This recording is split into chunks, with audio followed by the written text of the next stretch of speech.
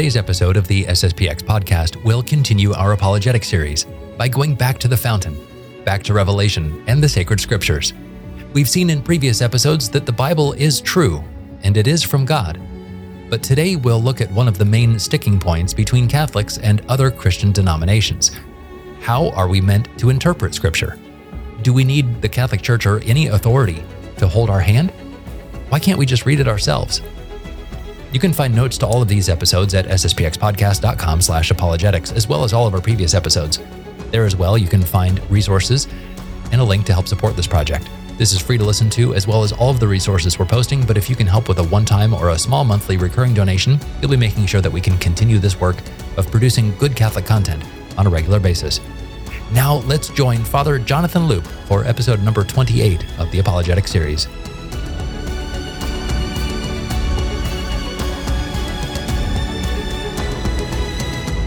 For our next episode here on the Apologetics series, happy to welcome Father Jonathan Loop. Hello, Father. How are things going up in Post Falls? Hello, Andrew. Things are going well. Right now, we're on vacation, which is always nice. But I think all things considered, things are going well. Excellent. Well, we're recording this a little ways away from when this is actually going to be airing, so to speak. So hopefully you will be on vacation again by the time that this airs during the summertime. We'll see how that goes.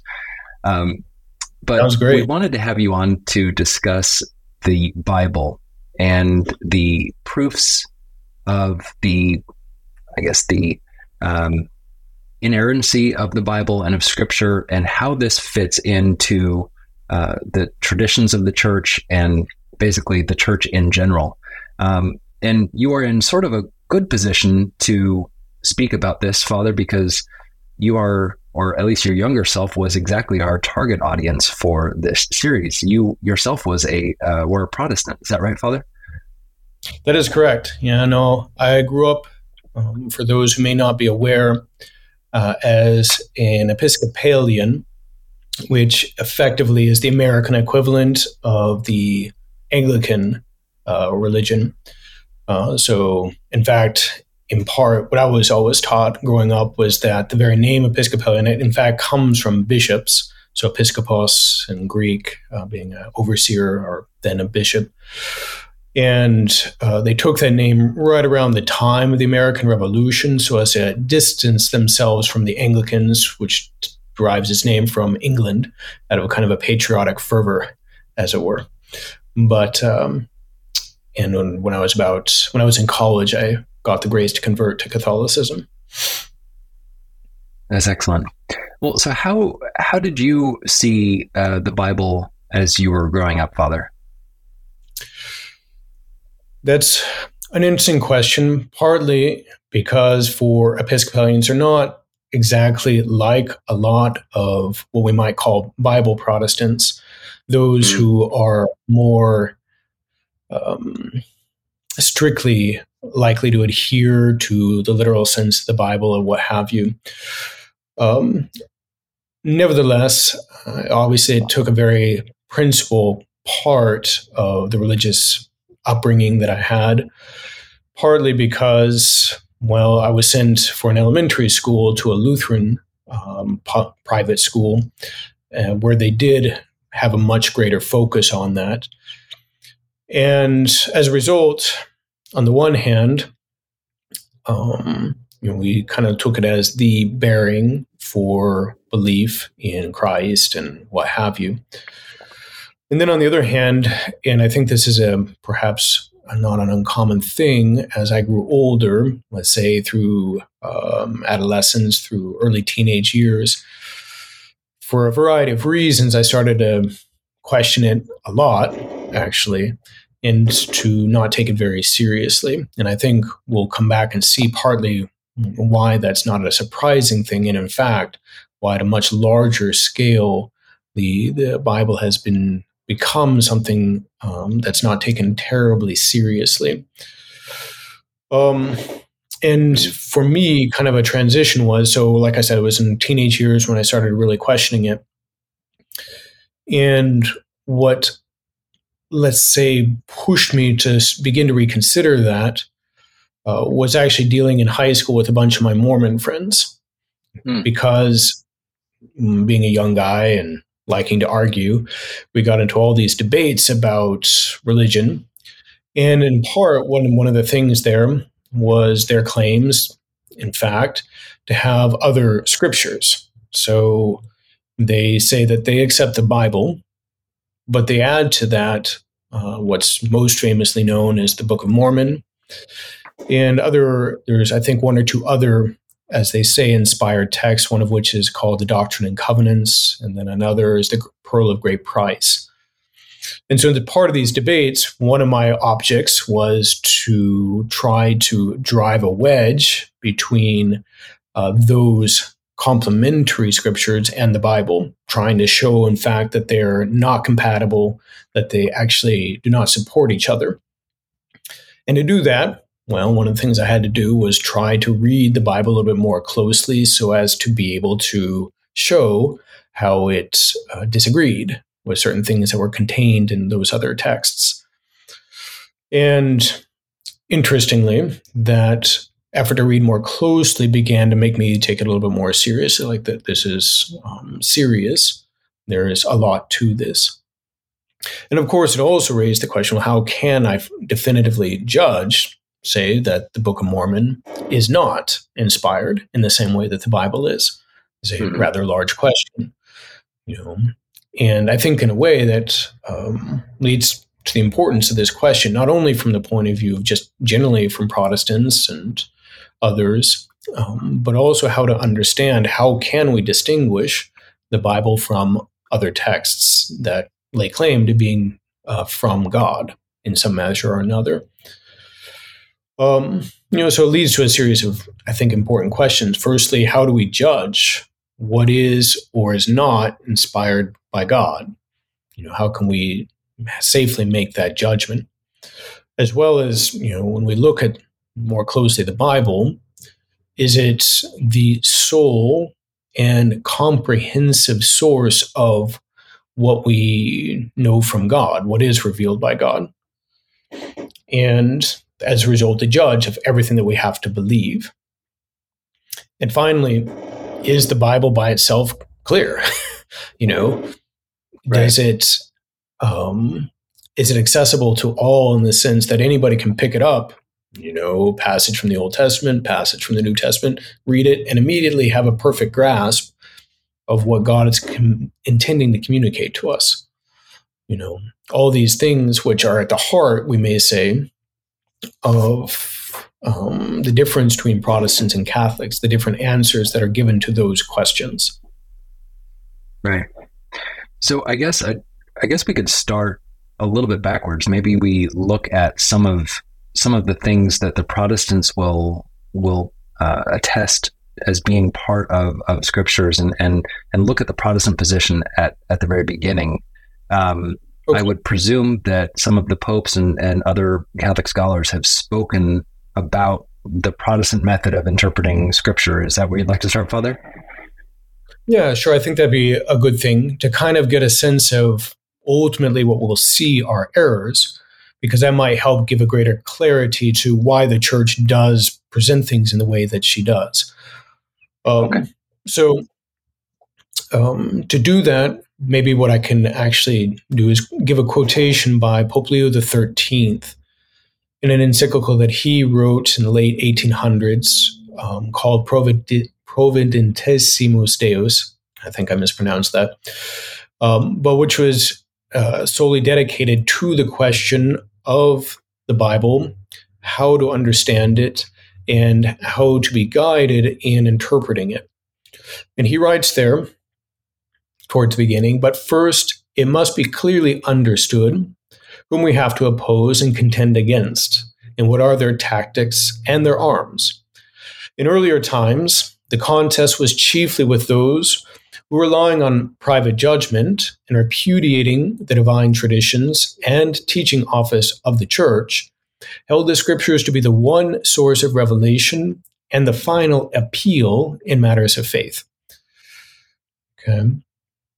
So there he kind of lays out, and he's clearly speaking about the Protestant so-called reformers, such as Luther, Calvin, Zwingli, a lot of these people. And he highlights, we may see there, two aspects and how they looked at the Bible. Firstly, that it's the only source of revelation. In other words, the only way we know what God has made known to us. And as a result of that, the final appeal in matters of faith. Everything has to be measured against what the scriptures say, and there cannot be anything outside of that. And so it's becomes the highest authority and the comprehensive source of our knowledge of revelation. It might be good to look at a few passages from various Protestant sources that can make that clear. Okay. So firstly, if we look at some of the Lutheran sources, we have what are called the Smalcald articles in the Book of Concordance, each of which were produced in the first few decades of the Protestant Revolution, and which were intended to kind of give some clarity to the position of the Protestants, because already at that time you had a very great fragmentation and a lot of different takes on things. So in an effort to kind of unify in some measure what the principal ideas were, they Luther, together with a number of the other principal reformers, agreed on these things.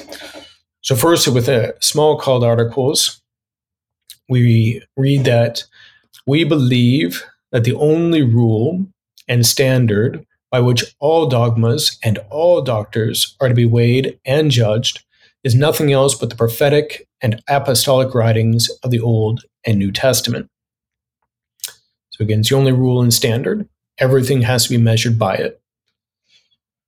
And then in the Book of Concordance, we read, after they've listed a few other things that they look to as references, for example, the ecumenical, the creeds from the early church, some of the catechisms that Luther had put together. They say we follow these. However, they're only true insofar as they're a reflection of what's in the Bible. And so they conclude by saying, in this way, distinction between the Holy Scriptures of the Old and New Testament and all other writings is preserved. And the Holy Scriptures alone remain the only judge, rule, and standard, according to which, as the only test tone, all dogmas shall and must be discerned and judged, as whether they are good or evil, right or wrong. And then finally, they say that, but the other symbols, by which they mean, let's say, the Athanasian Creed or the Nicene Creed, and writings cited are not judges, as are the Holy Scriptures, but only a testimony and declaration of the faith, as to how at any time the Holy Scriptures have been understood and explained in the articles in controversy in the Church of God by those then living, and how the opposite dogma was rejected and condemned. So let's say, interestingly, the Nicene Creed is not a judge of the faith. Rather, it's merely a reflection of how the Scriptures were understood. And they do that, they say it in that way so as to make it clear that the Scriptures are the judge of everything. And for example, that's a consequence of that is they'll reject, for example, the Mass. Mass doesn't exist because it's not in Scripture. Any, let's say, teaching about the Immaculate Conception of Our Lady as a principle here is rejected because it's not explicitly stated in Scripture, for example. Okay. And it wasn't just the Lutherans. So the Anglicans, for their part, in what's known as the Westminster Confession of Faith, published about a century after the break with Rome, so in 1640s, say that the books of the Old and New Testament are given by the inspiration of God to be the rule of faith and life, but that the authority of the Holy Scripture depends not on the testimony of any man or church. So it is independent of anything else. It is the standard. And then again, turning to John Calvin, who's perhaps the most systematic and clear of these early Protestants, he says that, but since no daily responses are given from heaven, and the scriptures are the only records in which God has been pleased to make his truth known to perpetual remembrance. The full authority that they ought to possess with the faithful is not recognized unless they are believed to have been come from heaven as directly as if God had been heard giving utterance to them. So again, the scriptures are the only records that of God's revelation. Okay. And he goes further to say, for if the Christian church was founded at first on the writing of the prophets and the preaching of the apostles, that doctrine, wherever soever it may be found, was certainly ascertained and sanctioned antecedently to the church, since but for this, the church herself never could have existed. So in other words, the church comes after the writings of the prophets, and we may, in a sense, add to that the preaching and therefore the writing of the apostles. So even the church is born out of the writings that are entrusted to us in the scriptures by God. Does that make sense? Mm-hmm. Right. So they're saying there's no sense in looking at any testimony of any man or any church or any creed or anything. I mean, I'm just kind of coalescing all of these that you've mentioned so far. Yeah. Everything that you need to believe, everything is there in scripture. Don't look at anything else. Correct. That's precisely right. Okay. And again, it's so far that Calvin even says that the church comes out as such as he understands the church to be, comes out of the scriptures and not vice versa.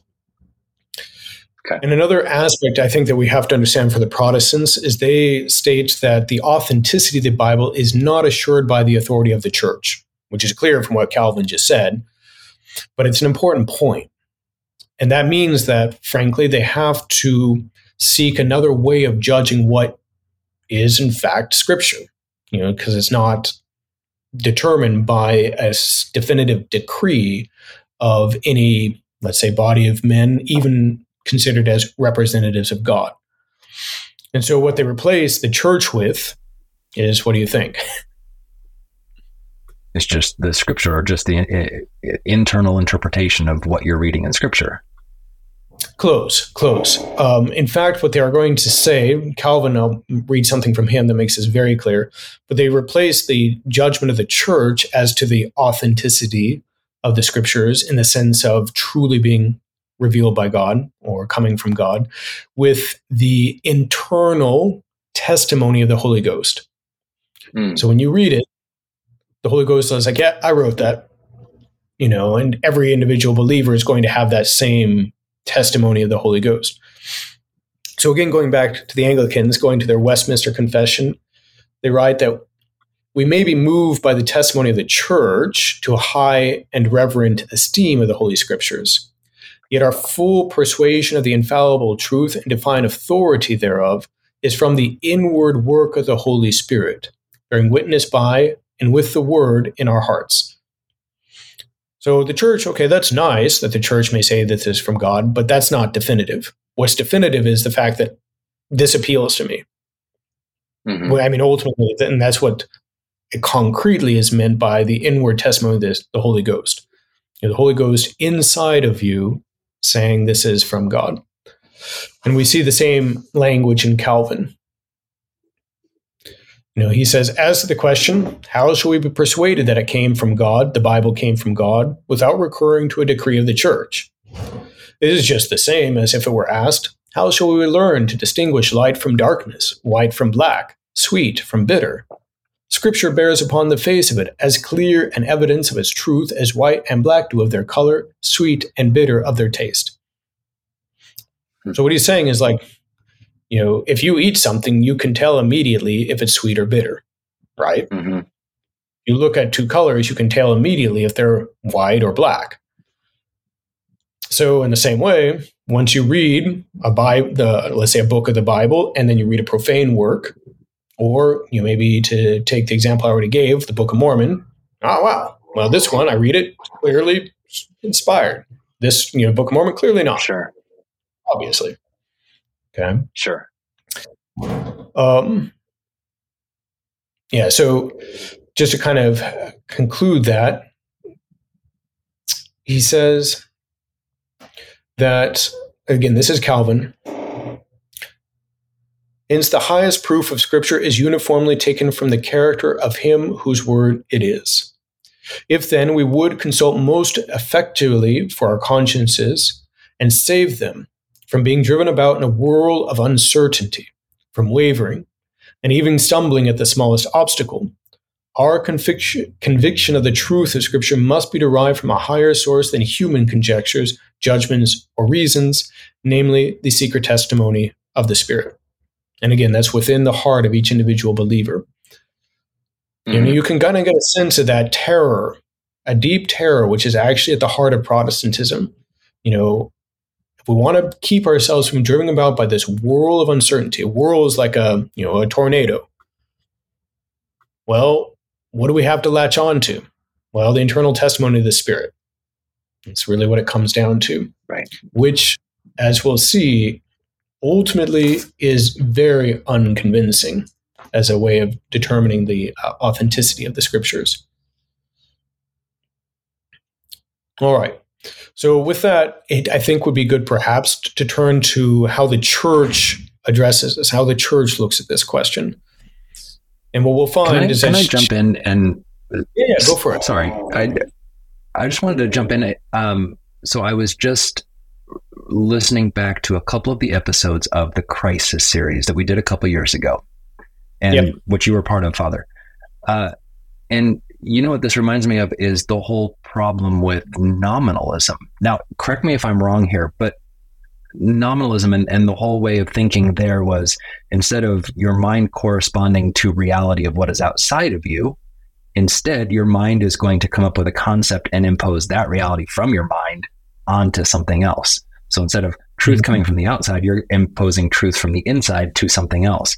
And it seems here, especially with that quote from Calvin, that he's saying, it's, the Westminster Confession, it's the inward work of the Holy Spirit bearing witness by and with the word in our hearts. It's this feeling inside with the Spirit inside of the person, and that's where you're going to find the truth. Am I making too much of a stretch there and finding a comparison? I would say in a way, yes and no. I mean, obviously, when we're speaking about nominalism, it's a way of how we understand reality on a natural level.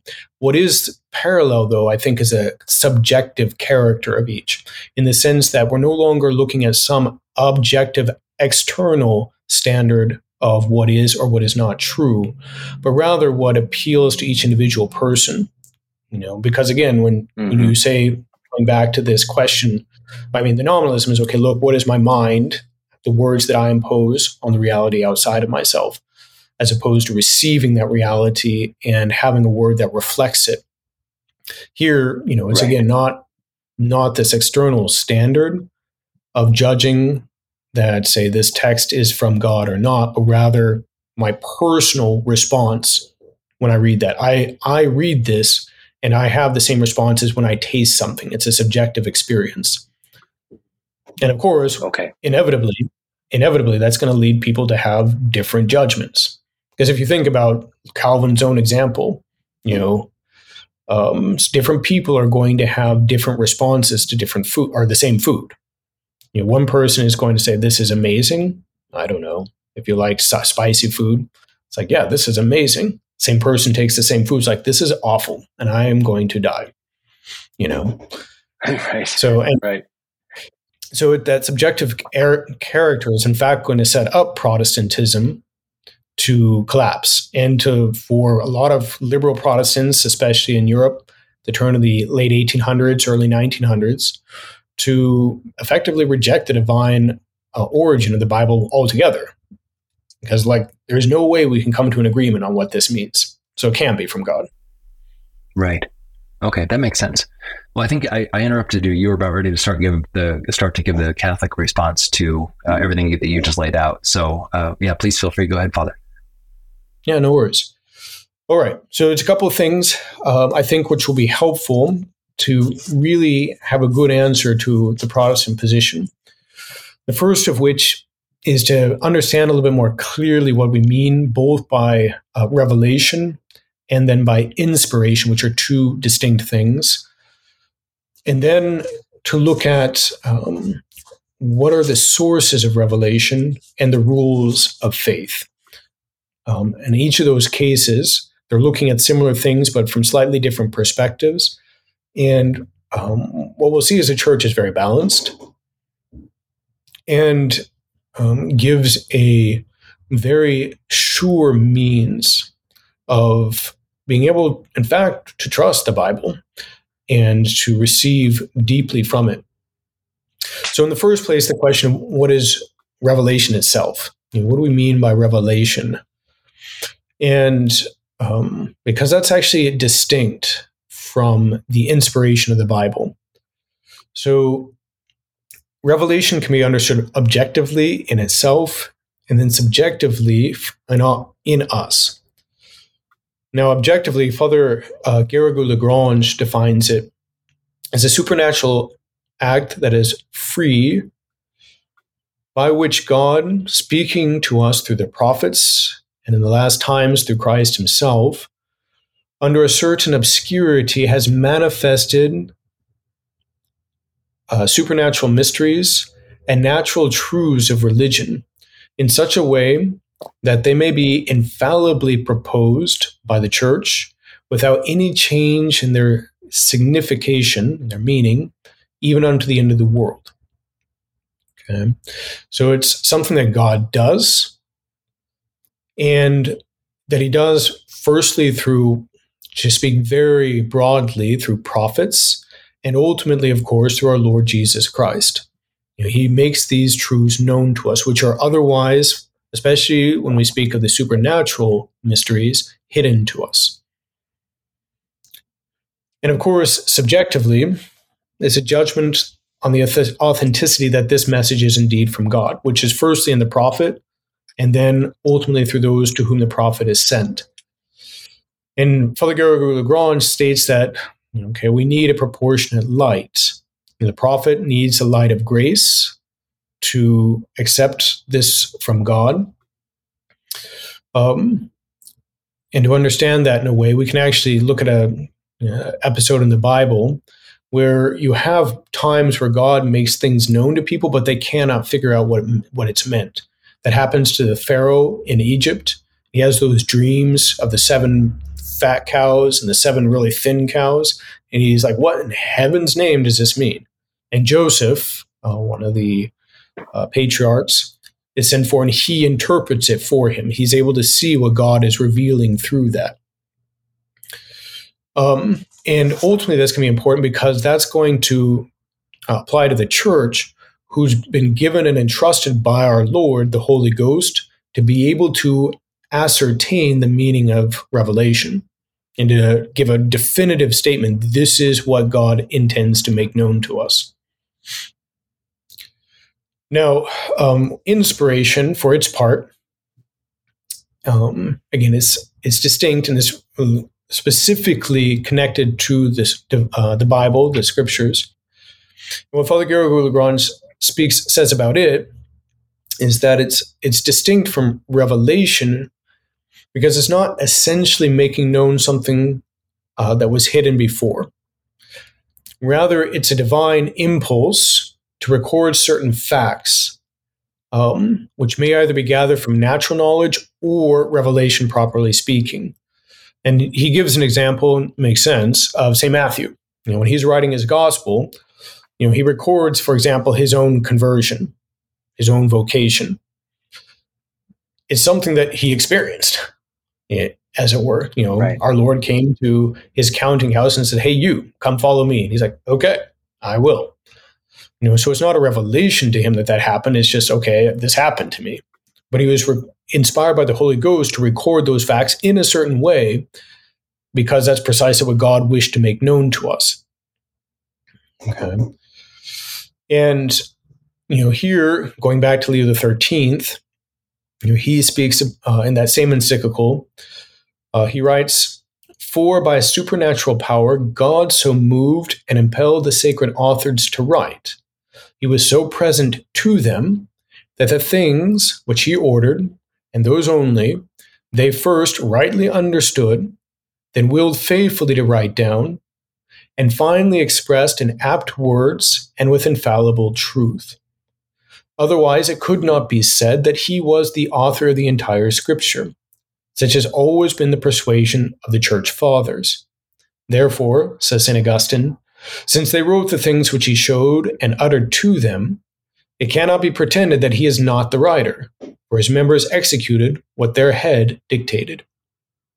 It's a very beautiful thought. But again, it shows that it's important because it indicates precisely that God is the author of the Bible, which is why it has such depth of meaning and why it has such a way to appeal to our hearts, because it's God truly communicating to us what he wills.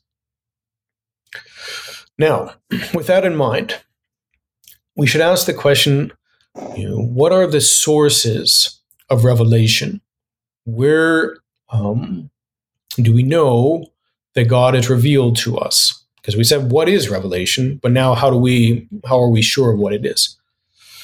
Right. And to understand this, firstly, it's probably good to understand there's a certain ambiguity in that word source, which I think might be good to clarify. So on the one hand, a source can be the origin of something. If you think of the source of a river, where does that river come from? And secondly, a source in a more maybe perhaps we could say colloquial way, it can mean, say, the channels by which that original revelation is communicated to other men and to future generations. So you have the origin of it, that's a source. And then you have, the means by which that is then communicated to others. It's two distinct things. So obviously, if we speak of the origins, there's obviously only one source of revelation, which is God. There's no one else that can properly make known supernatural realities. And it's his illuminating action on the intellect of men. So obviously prophecy, etc. And here we can quote the beginning of St. Paul's letter to the Hebrews. It's a very beautiful thing. So at various times and in various manners, God once spoke to the fathers in the prophets. And in these last days, he has spoken to us in his Son, whom he has constituted the heir of all things, through whom he has also made the centuries for the ages. So again, God, he takes the initiative and he speaks to us.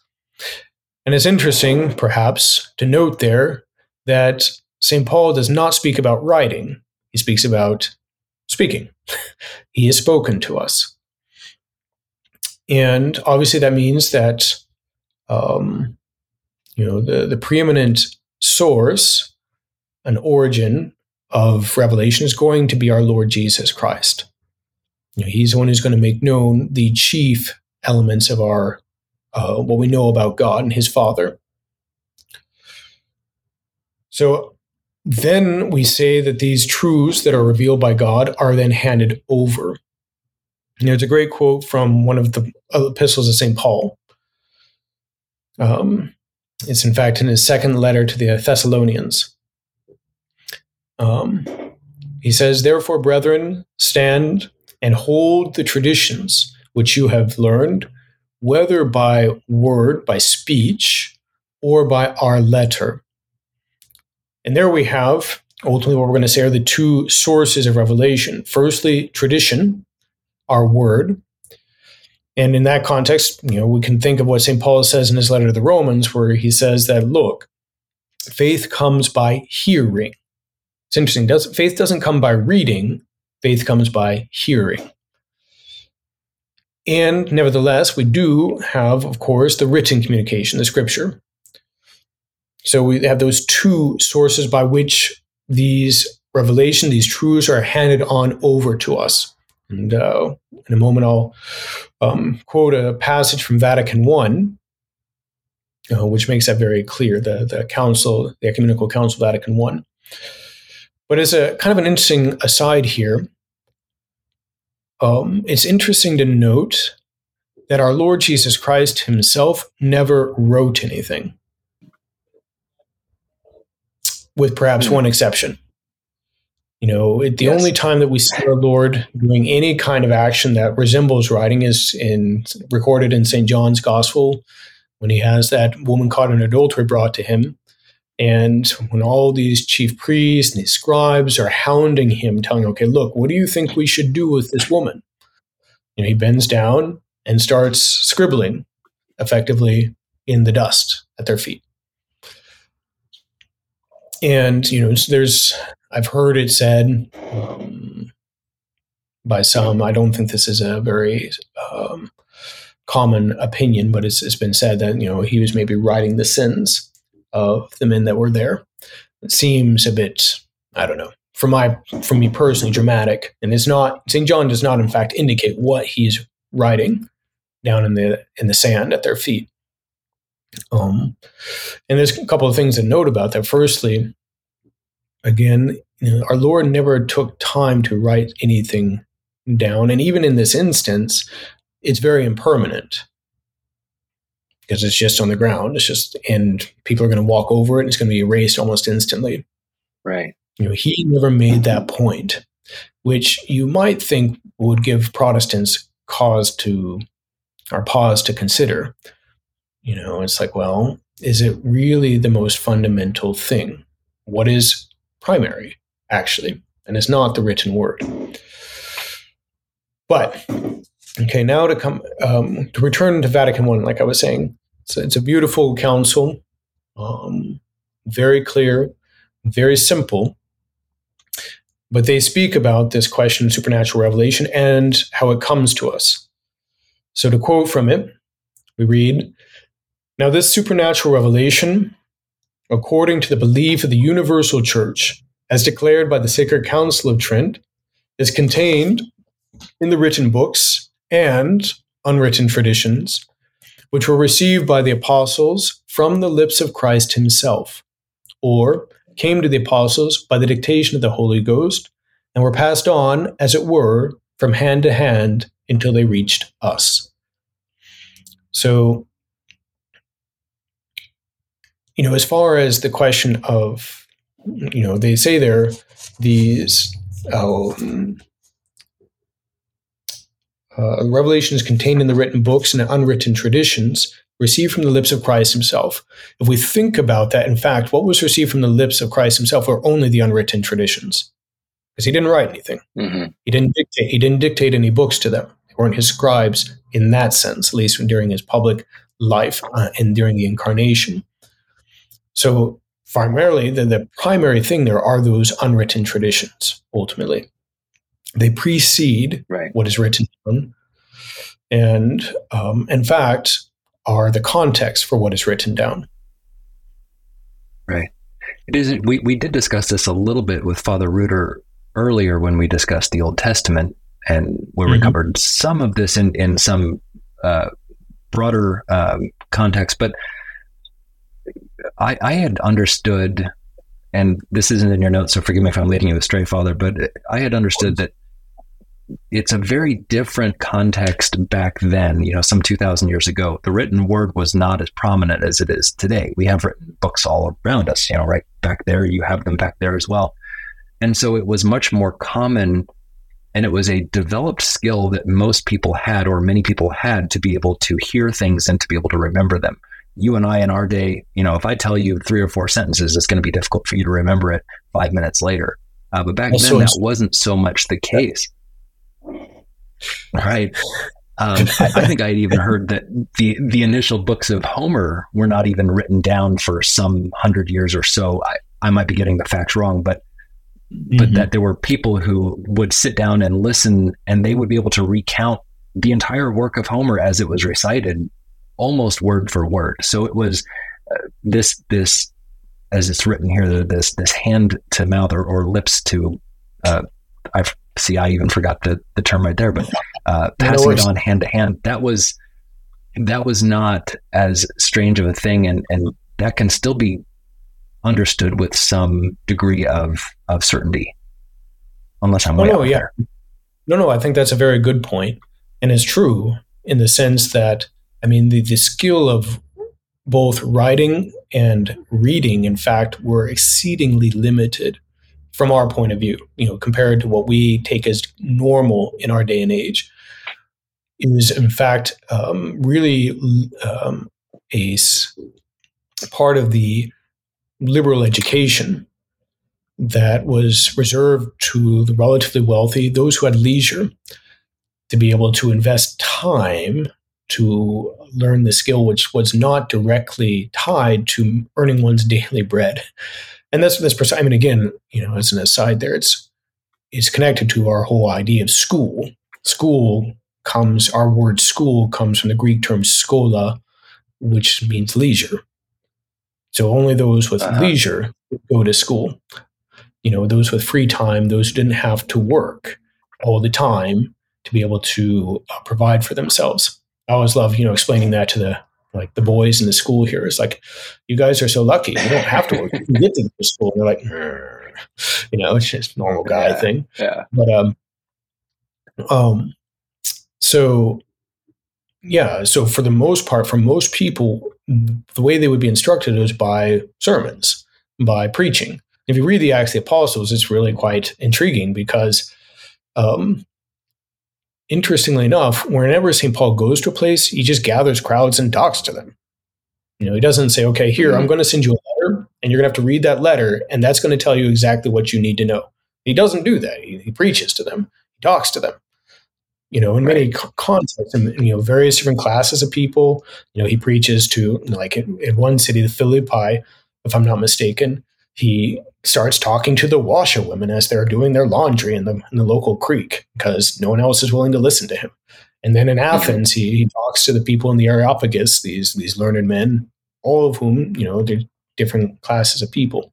And intriguingly enough, the Acts of the Apostles themselves, do you have in a sense, that's what's an interesting book because we have a very clear sense of why it was written. And in fact, it was written for one person. St. Luke, as we know as the author, wrote it for a person that he knew and called Theophilus, for whom actually he also wrote the gospel that bears his name, St. Luke's gospel.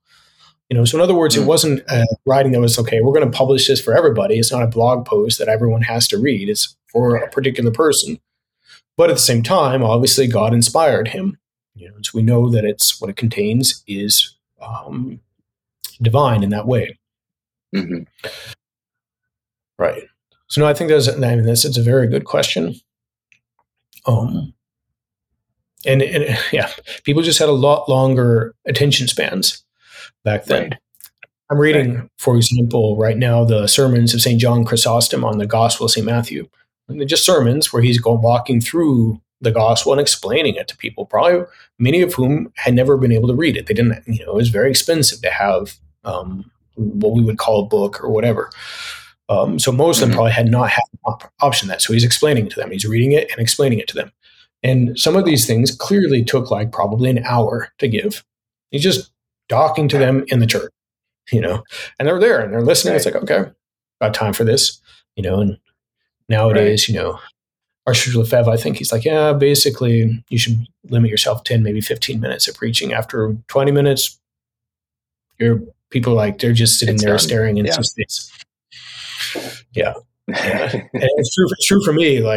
As a priest, when someone else is preaching, I kind of was like, I'm losing it, So, well, I'm glad to hear that you feel that way too, Father, because I don't feel that way at all. No, never. Nope. Yeah, right. It was just life. Right. Okay.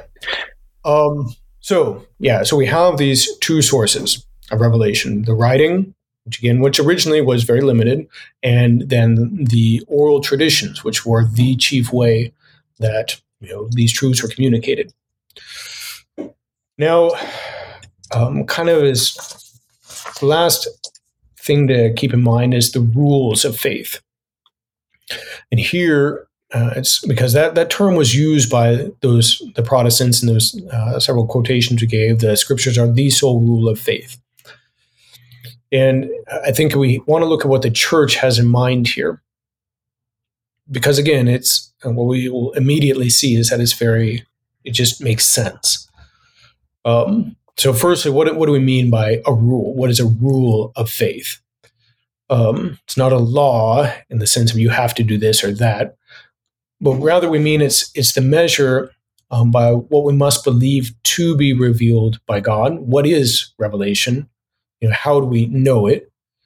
And then it also is that which determines the meaning of what we accept to be revealed by God. Okay, the fact of revelation and its meaning.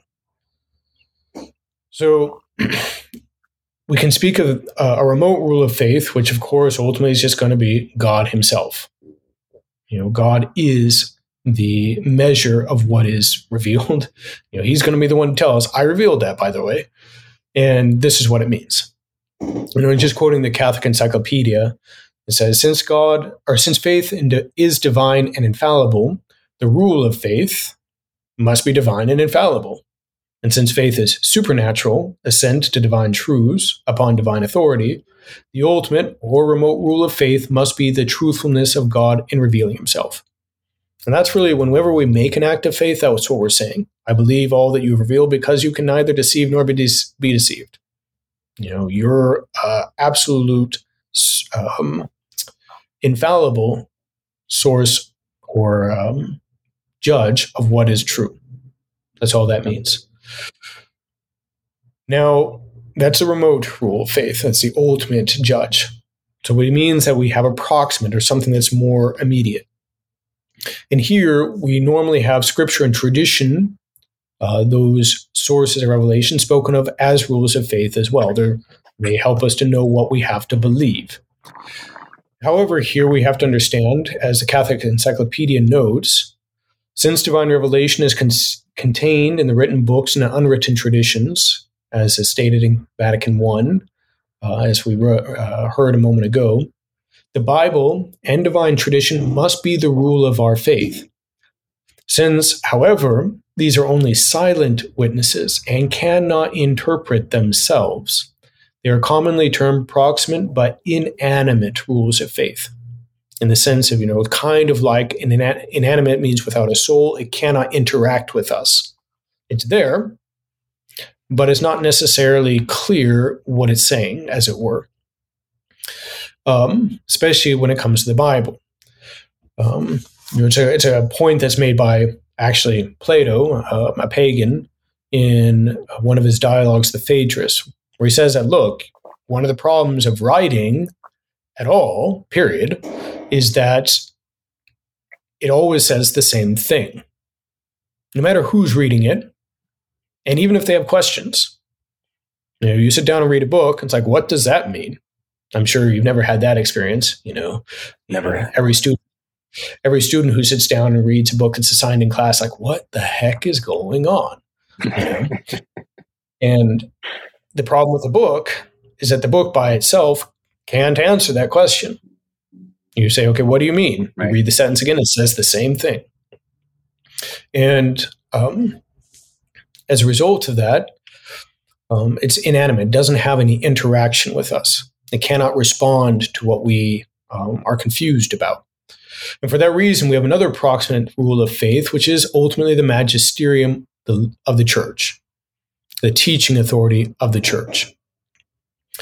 And here again, I'll just quote a few passages that are in this article in the Catholic Encyclopedia on the rule of faith.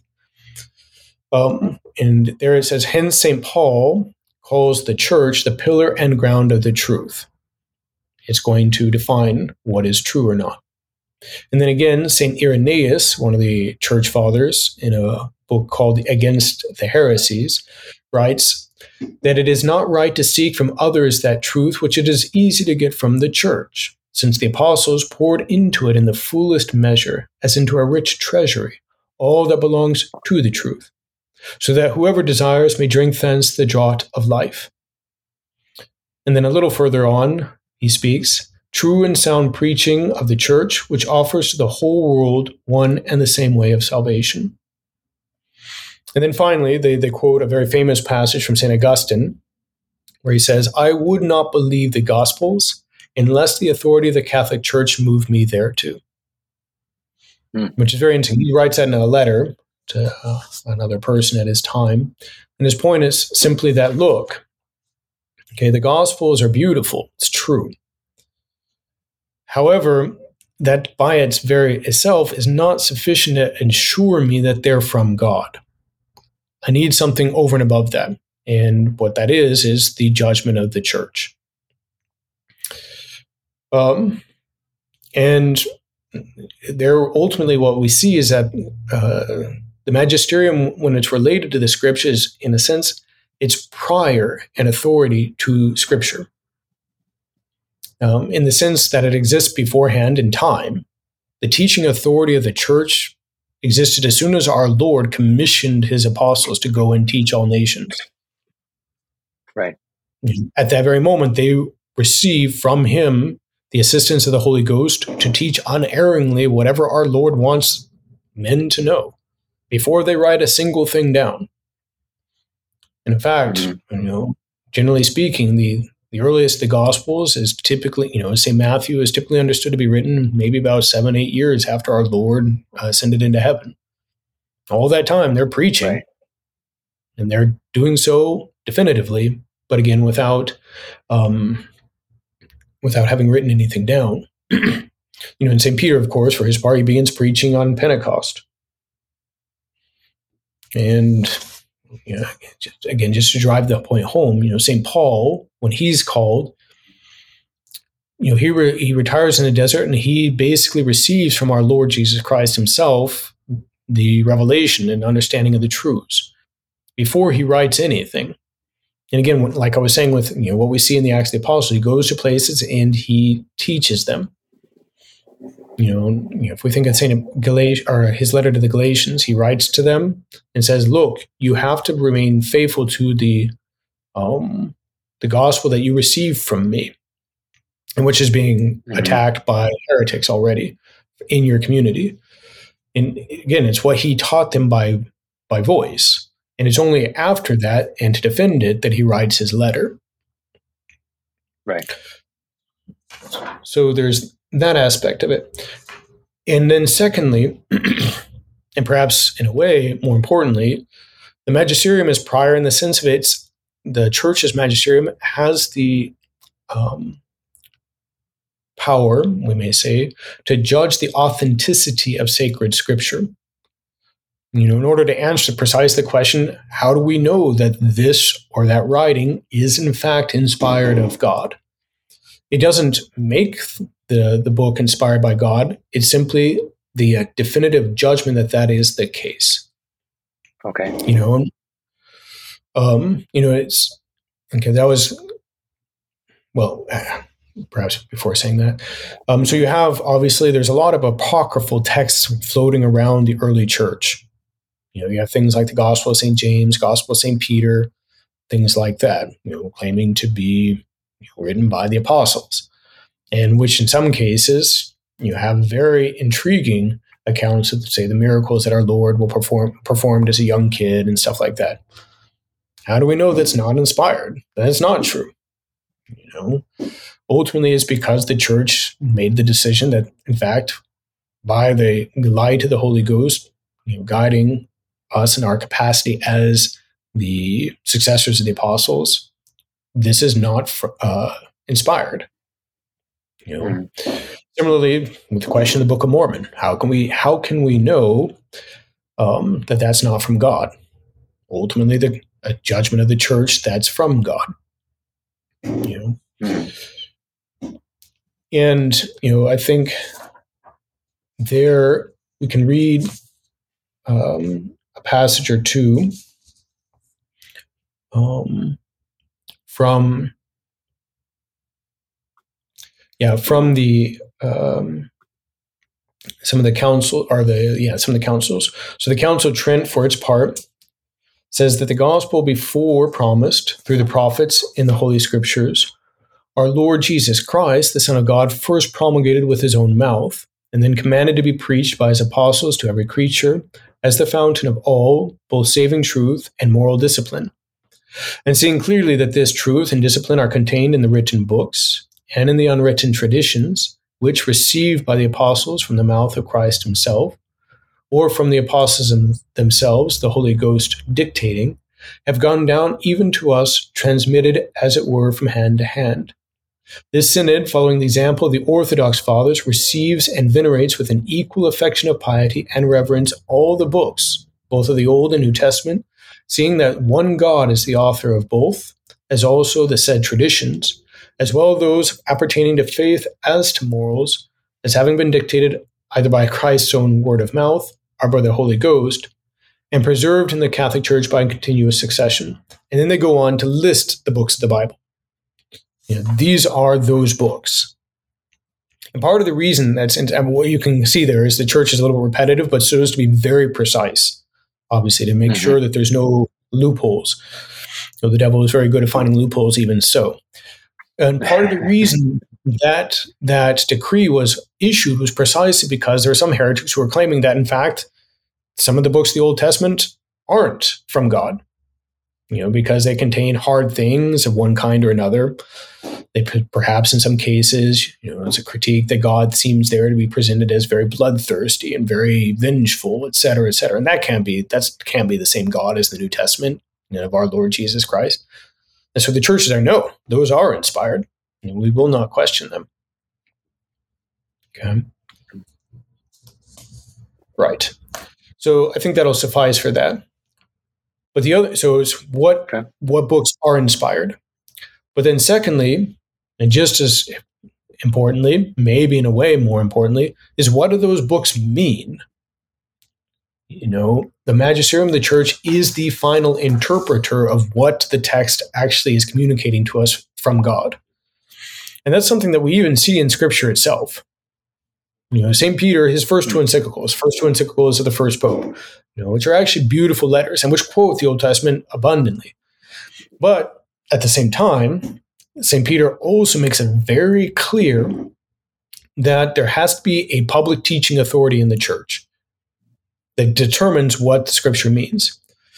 So in the second letter, in the first chapter, he says that understanding this first and above all, that every prophecy of Scripture is not made by private interpretation, intriguingly enough, because not by human will was any prophecy brought forth at any time, but rather under the inspiration of the Holy Ghost, by which the holy men of God spoke. Okay. So in other words, the Holy Ghost inspired them to communicate something very precise. So it's not just for anybody to look at that and say, this is what it appears to mean to me. Rather, the same Holy Ghost has to, through ultimately the judgment of the church, give a definitive declaration of what this means. And again, practically, why that might be necessary can be seen a little bit later in that same epistle, where St. Peter is talking about a few things, and he throws in this little passage, about these truths, as our most dear brother Paul has written according to the wisdom given to him, as in all of his epistles, speaking about those things in which there are a number of very difficult things to understand, which the unlearned and unstable deprave or distort, like the other scriptures, to their own perdition. It's interesting. It's great. So, sometimes when reading the epistles of St. Paul, it's kind of frustrating. It's like, what is he talking about when he says this? It's not clear. And St. Peter's like, yeah, it's kind of hard for me too. And what happens is people who are unlearned or unstable, they will take these writings and they'll twist them in such a way as to make them say something other than what St. Paul, under the guidance of the Holy Ghost, intended to convey. And I think that's a beautiful passage, which applies to someone like Luther perfectly. Like I've been reading, we'll be doing a podcast as well about the question of faith versus good works. And I was reading a Protestant article about that, and the Protestant was commenting, it's like, yeah, it's true. It seems that Luther was a bit, I don't know, maybe we could say agitated, maybe mentally unbalanced. That doesn't change the truth of what he was saying. And if you look at the history, the man was just clearly battling with some awful scruples. Yeah. Apparently, even according to this Protestant source, he would go to confession on some occasions up to 6 hours in a day. That's just not balanced. And he's an unstable man. And he twists these words, as St. Peter says, the words of St. Paul particularly, but also others, to his own perdition. And I think that's very true. So in other words, there has to be something that can say, okay, look, this is what the church or what the scriptures mean. And so the church does that. At the Council of Trent, she declares, furthermore, in order to restrain petulant spirits, the Council Fathers weren't pulling any punches, those little petulant spirits.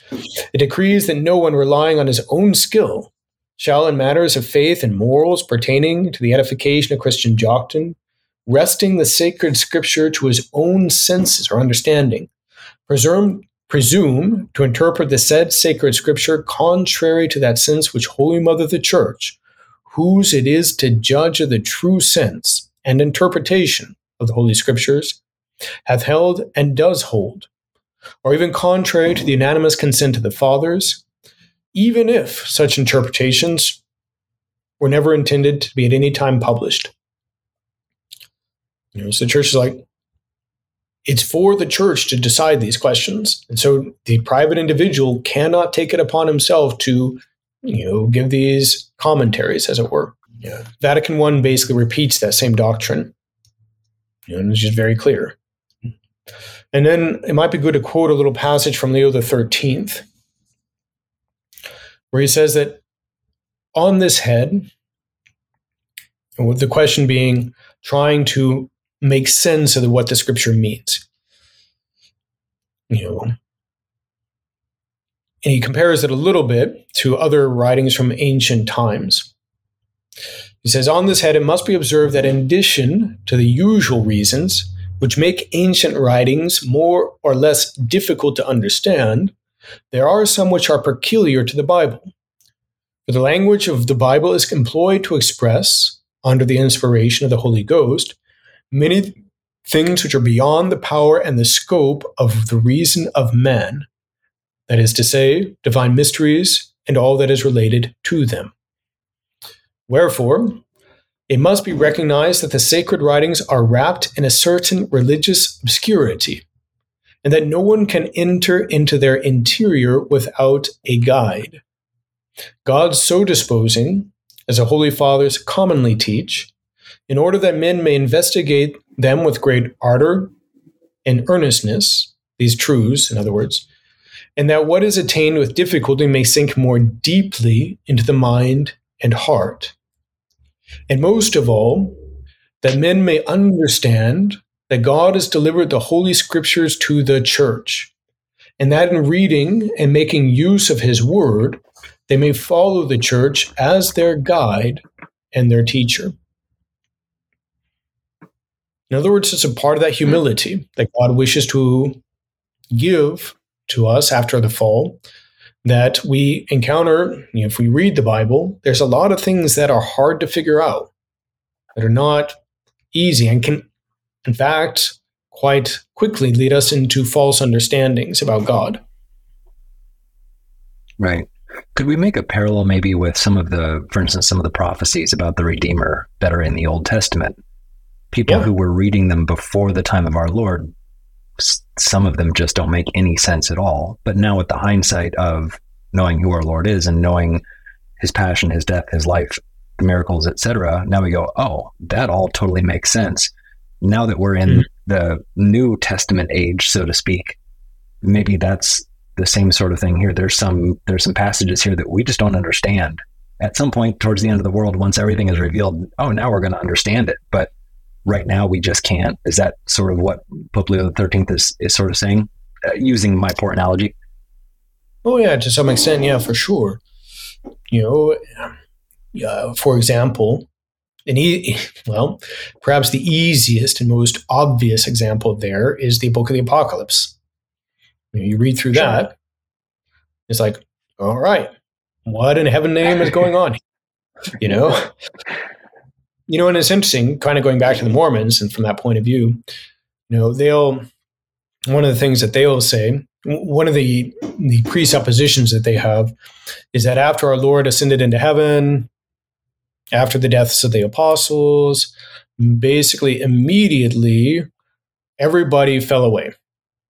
And so God took the true church away into heaven and then sent it back when Joseph Smith randomly was born, etc. And so what they'll say is that, okay, look, in the very beginning of the book of the Apocalypse, you have these letters to the 7 churches, and they'll claim that effectively that means, although the real meaning of those passages is that the church is going to disappear. Well, how do you argue with that? Ultimately, it's the judgment of the church that that's not the case, ultimately. Because all these figures, ultimately, how can we, by our own private understanding, figure out precisely what the Holy Ghost is intending to convey without the guidance of the church? And it will make a lot more sense, like you're saying, at the end of time. It's like, oh, that's what you were talking about. That makes so much more sense now in hindsight. Right. Perfect. Right. Yeah. So the Protestant idea of private interpretation, what the church is saying, what Pope Leo XIII is saying, what Trent, Vatican I, etc., they're saying that's a problem. To try to dive into the scriptures without a guide, without any help, that's going to create a lot of problems. Yeah, a lot of problems. And it's ultimately what they're saying is it's not the highest rule and authority of the faith. That's the magisterium of the church. And we might say, loosely speaking, tradition. Tradition is that which actually gives the context and the understanding of what we find in Scripture. Okay. And it's not, and perhaps just a very simple way of seeing the problem of the Protestant approach is the fruits. What has that led to? What is this idea, say, most clearly expressed by Calvin, of the fact that the Holy Ghost is going to witness to the truth of the Scripture by his, let's say, internal communication of some kind to the faithful? Ultimately, what that's led to is complete abandonment of the belief that the Scriptures, the Bible, is from God, because it's uncertain. Both about, okay, is this truly from him? Can I be confident about that internal feeling or testimony? And what does it mean? Because almost immediately amongst the Protestants, you have very intense and widely diverging interpretations of passages in one kind or another. For example, on the question of the Eucharist, on the question of authority, et cetera, et cetera, et cetera. And so as a result of that, you have modern liberal Protestantism, which basically, in modern biblical exegesis, which I think Father Reuter probably has talked a little bit about, looking at the authenticity of the texts in the sense of humanly speaking. Okay, where did these come from? Who wrote them? How can we be sure they're accurate reflections of the original?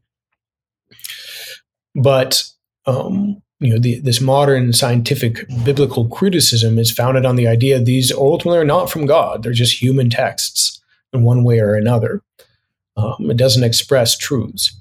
And that's a fruit of this confusion that flows from the Protestant approach. So Vatican I comments that in that time, this Vatican I was held in 1870, effectively. So indeed, even the Holy Bible itself, which they at one time claimed, so they being the Protestants, to be the sole source and judge of the Christian faith, is no longer held to be divine, but they begin to assimilate it to the inventions of myth. And again, Leo XIII, in Providentissimus Deus, he writes now, talking about who we have to defend the Bible against, this proper understanding. He says, now we have to meet the rationalists, true children and inheritors of the older heretics. So the rationalists, those who deny the divinity of the Bible or the divine inspiration of the Bible, are the true children of Luther and Calvin, ultimately. Going back to Leo XIII, these rationalists, trusting in their turn and their own way of thinking, it's that subjective spirit, have rejected even the scraps and remnants of Christian belief which have been handed down to them. They deny that there is any such thing as revelation or inspiration or Holy Scripture at all. They see instead only the forgeries and falsehoods of men. They set down the Scripture narratives as stupid fables and lying stories. The prophecies and the oracles of God are to them either predictions made up after the event or forecasts formed by the light of nature. The miracles and the wonders of God's power are not what they are said to be, but the startling effects of the natural law, or else mere tricks and myths, and the apostolic gospels and writings are not the work of the apostles at all. Because again, ultimately, all of this is the fruit, if we're relying for this internal testimony of the Holy Ghost, which is just as much claimed by this other Protestant theologian who disagrees with me vehemently, ultimately it's going to undermine this conviction that what we're dealing with is divine. If it's divine, shouldn't all of us be getting the same internal testimony of what it means? Mm-hmm. Yeah. It's like go ahead. No, I was just saying that's interesting. Go ahead. Sorry. Sure. It's like a parable or parallel with, the question of religious liberty. In the Syllabus of Errors of Pius IX, he says, look, it's absolutely false to say that by allowing everybody to practice religion publicly, that it's not going to undermine people's conviction of the truth of the faith. Because everyone's going to say, well, those people are nice. They don't believe the same thing I do, but they're pleasant to get along with. How serious can these differences be? And the same thing. So basically these people become atheists, ultimately. Does that make sense? Do you have any questions about that? No, it does make sense. And it's striking how very clear Leo XIII was when he's talking about this. I mean, he was writing this 130 years ago or so, and it's all the things that he's saying here about the rationalists. That is exactly what people are saying about the scriptures and about the traditions of the church today. It's prophetic. Yep, and a large part, it's a fruit of this Protestant approach. Not positively, but indirectly, because they removed the source of credibility of the scriptures, which is the magisterium of the church, which is tradition, let's say. Right.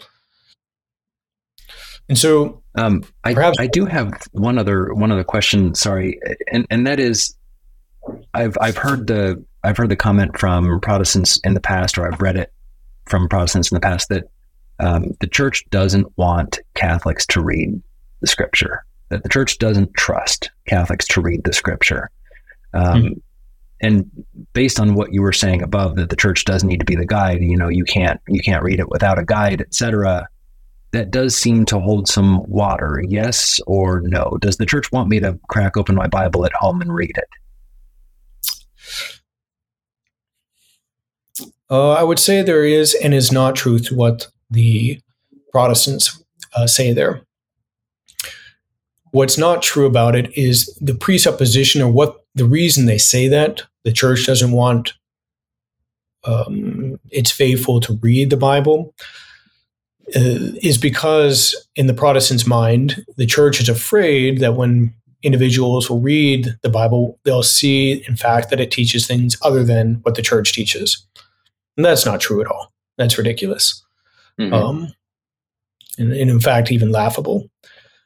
But where, in a way, we could say that the church doesn't, as you put it, encourage people just to sit, plump down and crack open their Bible at random and start reading, is the fact, or is the reason, or the reason behind that is that the Bible is complex. As Leo XIII was saying, it's revealing, but in an obscure way, these truths about God, and it can not be obscure because the truths are above human reason. It's talking about God. And, there's a great passage in one of St. Paul's letters to Timothy where he says that God inhabits light inaccessible.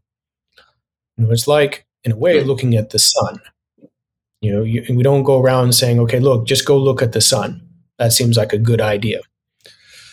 In all things in proportion, in a way, the Bible is like the sun. It's like the sun. It's like a ray of the sun being God himself. And obviously it's beautiful. It gives light to everything that we do. At the same time, to look directly at it can be damaging, at least in this life. It takes a long time of study to be able to come to a certain knowledge of natural truths.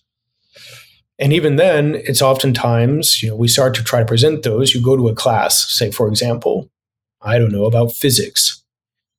And you're sitting in that class. You're not just going to pick up the physics book and I'm going to go read this. And then I'm going to go build a bridge. Right, that'd be perfect. Right. That's what I should do. Okay. Not going to happen. Because precisely, even that natural truth is not easy to comprehend. And, the parallel there with the Bible is, okay, the Bible contains truths that are above the truths of physics, above the truths of metaphysics, even, we could say, because it deals with the inner life of God, ultimately. And, we can't just, I'm going to sit down and read this and then go build a bridge in the sense of, conduct my moral life, et cetera, et cetera, et cetera. Just, it can be very problematic. Now, at the same time, it is good to read for, especially the Gospels, to come into contact with our Lord, what he did, what he said. And they're very, in many ways, down to earth. And the church does put people into contact with that through the liturgy, the Mass, where you have the Gospel each Sunday, and oftentimes through the proper of the saints, significant portions of the life of our Lord are presented, and willfully so by the church to the faithful. And but even there, it's often good to do so by reading commentaries. I was saying that I'm reading the commentaries of St. John Chrysostom on the Gospel of St. Matthew, and it's very intriguing because he really dives into it. And he really spells out, okay, look, this is what's being said here. You can understand, this seems to be a problem, but if you understand this and this and this, it makes sense, et cetera, et cetera, et cetera. There's a lot there. And he dives back behind a lot of these things. He shows the context, which reveal a little bit more than the very Spartan language of the evangelists, who are just very brief in what they say, oftentimes. And it's really awesome. It's very interesting. Okay, so bottom line, sure, read it, but make sure that you have someone or some sort of commentary or guide, or listen to the sermon on a Sunday when Father is talking about the gospel that was just read during the Mass. That then he can give you the context for the epistle and or the gospel or whatever he decides to preach on that day. But you do need that assistance and help. And I think that's a great analogy of just, would you open up that physics textbook and start to read it? No, you couldn't. I mean, you could, but you're going to make a bridge that's going to fall down real fast. Yeah. At least I would. I'm not. Yeah, fair enough. Me too. Trust me. Well, I was thinking maybe by way of conclusion is to read a few words from Cardinal P. Again, he's a great bishop in France in the 1800s.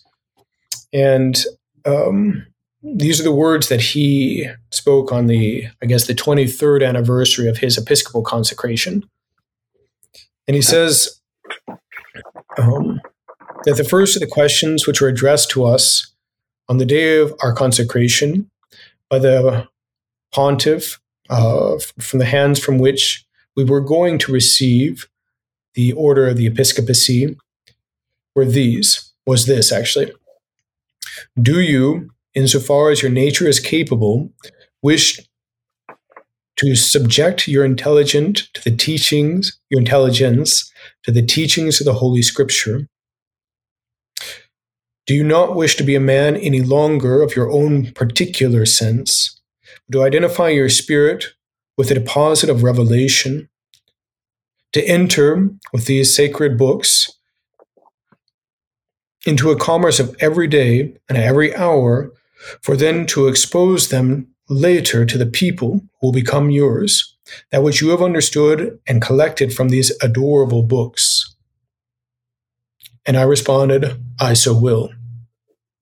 Yes, in everything I wish to conform myself, subordinate my reason, my teaching, my spirit, to the reason and the teaching of the Spirit of God, to the Spirit who is spoken by the prophets and the apostles.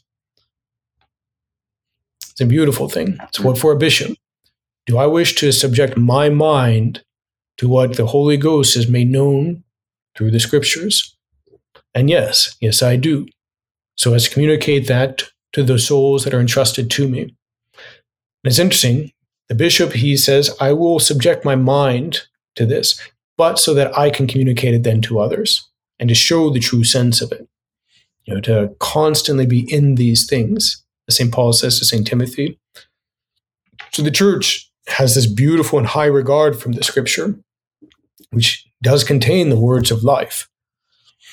And it's not out of fear of it, but she understands that the Scriptures, they are the work of the Spirit of God, who just as well communicated himself to the apostles in their preaching and in the unwritten traditions that they've handed over, in which we now speak of as tradition or the magisterium of the church.